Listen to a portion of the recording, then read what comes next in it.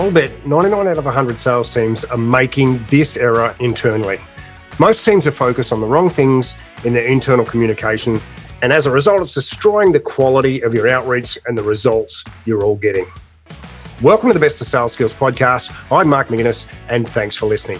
So today, I'm going to uncover how we can stop talking about features and benefits in our outreach, and why I bet most leadership teams are making a single big mistake when it comes to helping their sales team start better prospect conversations. Okay, let's jump right into it. Hey, thanks for tuning in. I'm Mark McGuinness, outbound sales trainer and founder of Sales Development as a Service. So today, I'm going to uncover how we can stop talking about features and benefits in our outreach and why I bet most sales leadership teams are making a single big mistake when it comes to helping their sales team to start better prospect conversations.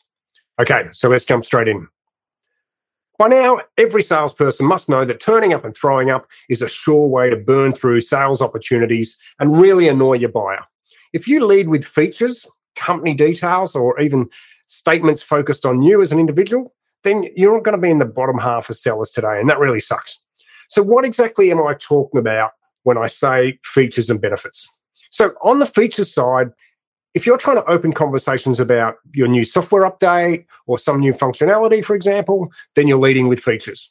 If you're leading with the fact that you're the number one supplier in your industry, for example, or maybe you've got the largest database, or maybe that you've been awarded, a whole bunch of awards as a supplier, then you're leading with company data or company details.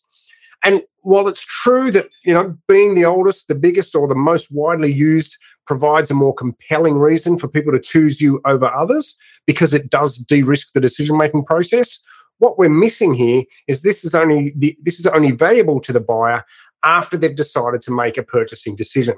And they're just at the point where they're going to buy either this person or that person. So if we bring those conversations about awards and the number one supplier into the conversation too early before we've created any need for the product, okay, then the conversation's not really makes any sense. It's not relevant. And it means that we fail to get responses and we fail to get answers to our outreach. So before we get there, we need to find out if that buyer is even prepared to change their current situation or change their current status quo. So we need to be opening our conversations, leading with questions and statements that educate our buyers about how we might be able to help them solve a very specific problem that we know or that we think that they have.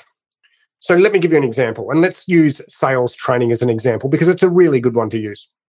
So sales leaders are the people that buy sales training. That makes sense, right? But they're not looking for training. They're looking for the results that the training might deliver. If I was to reach out and start talking about a new training model that we've got, a new training model that we created and how it was able to support behavior change across a large team by using multimedia, different sorts of multimedia, and perhaps it came with an online coaching platform, for example, then I'm leading with features, okay? Sales leaders don't want those features. They don't want a coaching platform. They want the results of the training. The features or the company details will not convince a sales leader to take action and buy the training by itself, right? What do sales leaders want? Sales leaders want more sales. They want more predictable sales. They want scalable sales results. And hopefully, along the line, they want a happy and engaged sales team. So if I try to talk sales leaders about the fact that we've received rewards based on our training, that's trying to use authority, and that's not going to work.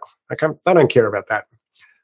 I'm also trying to convince the sales leaders why they should buy instead of buying somebody else. So in this instance, I'm assuming that they already know that they need the training. So I need to take a step back.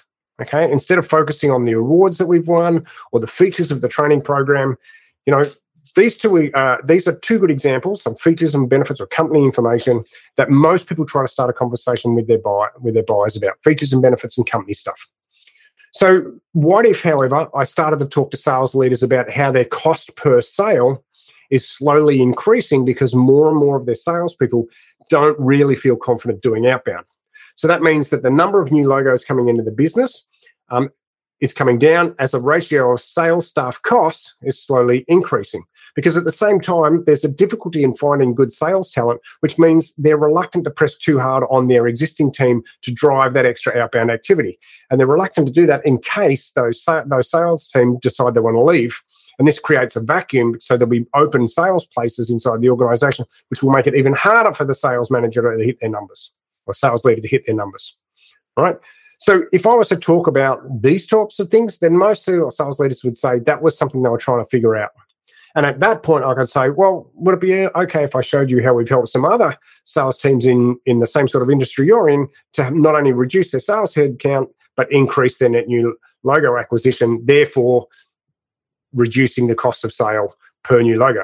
And they're probably going to say, that's something I'd be interested to find out more about.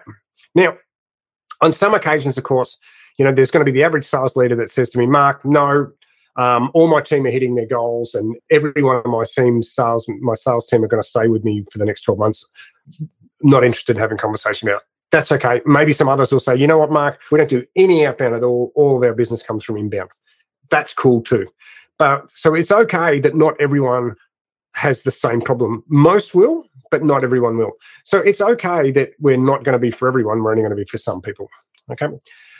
You'll notice that I was super specific and detailed about the sales leaders' problems in relation to the cost of sales versus sales staff.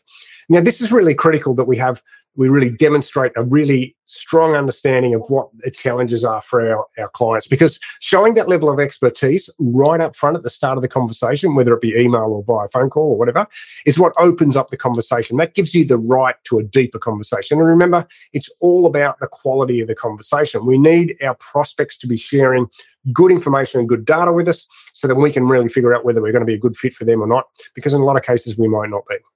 Okay, so back to features and benefits. What's the big mistake most sales leaders are making right now?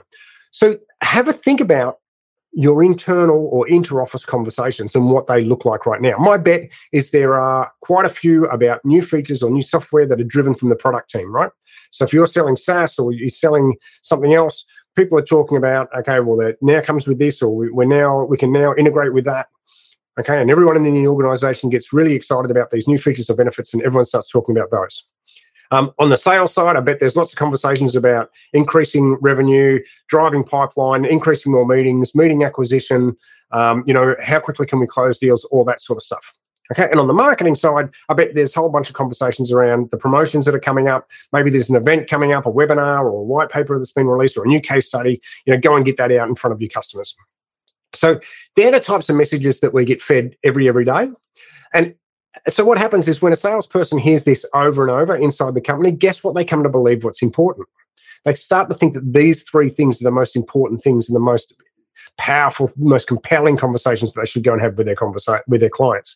Instead, what we need to do is set up a scenario so that we're sharing as many of our sales challenges or clients' challenges as possible, and where our products and services fit so that we can create a bridge from where they are now, from where our prospects are now to where they want to be, and then we can position our product or service as a bridge for them to get there safely. Okay, but only once we've started to have that conversation about what their challenges are in their language can we then start to provide any other features and benefits and say, well, this is what's going to help us. This is what's going to help you get to the promised land of where you need to be. So, in your Slack groups, in your team groups, whatever it is, have a channel that allows you to share customer success stories, but make sure you don't talk about what you did as a salesperson to get the deal. And I see this happen a lot. Instead, talk about what the transformation was from the client side.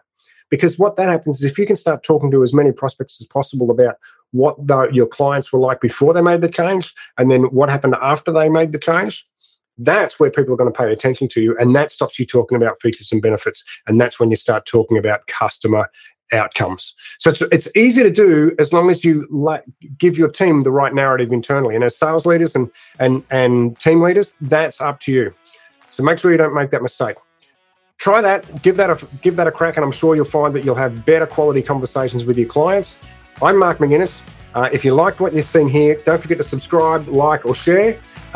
My goal is to share as many of these great strategies with as many people as possible. You can play a small part in that. So thanks very much. I'll see you on the next one. Bye for now.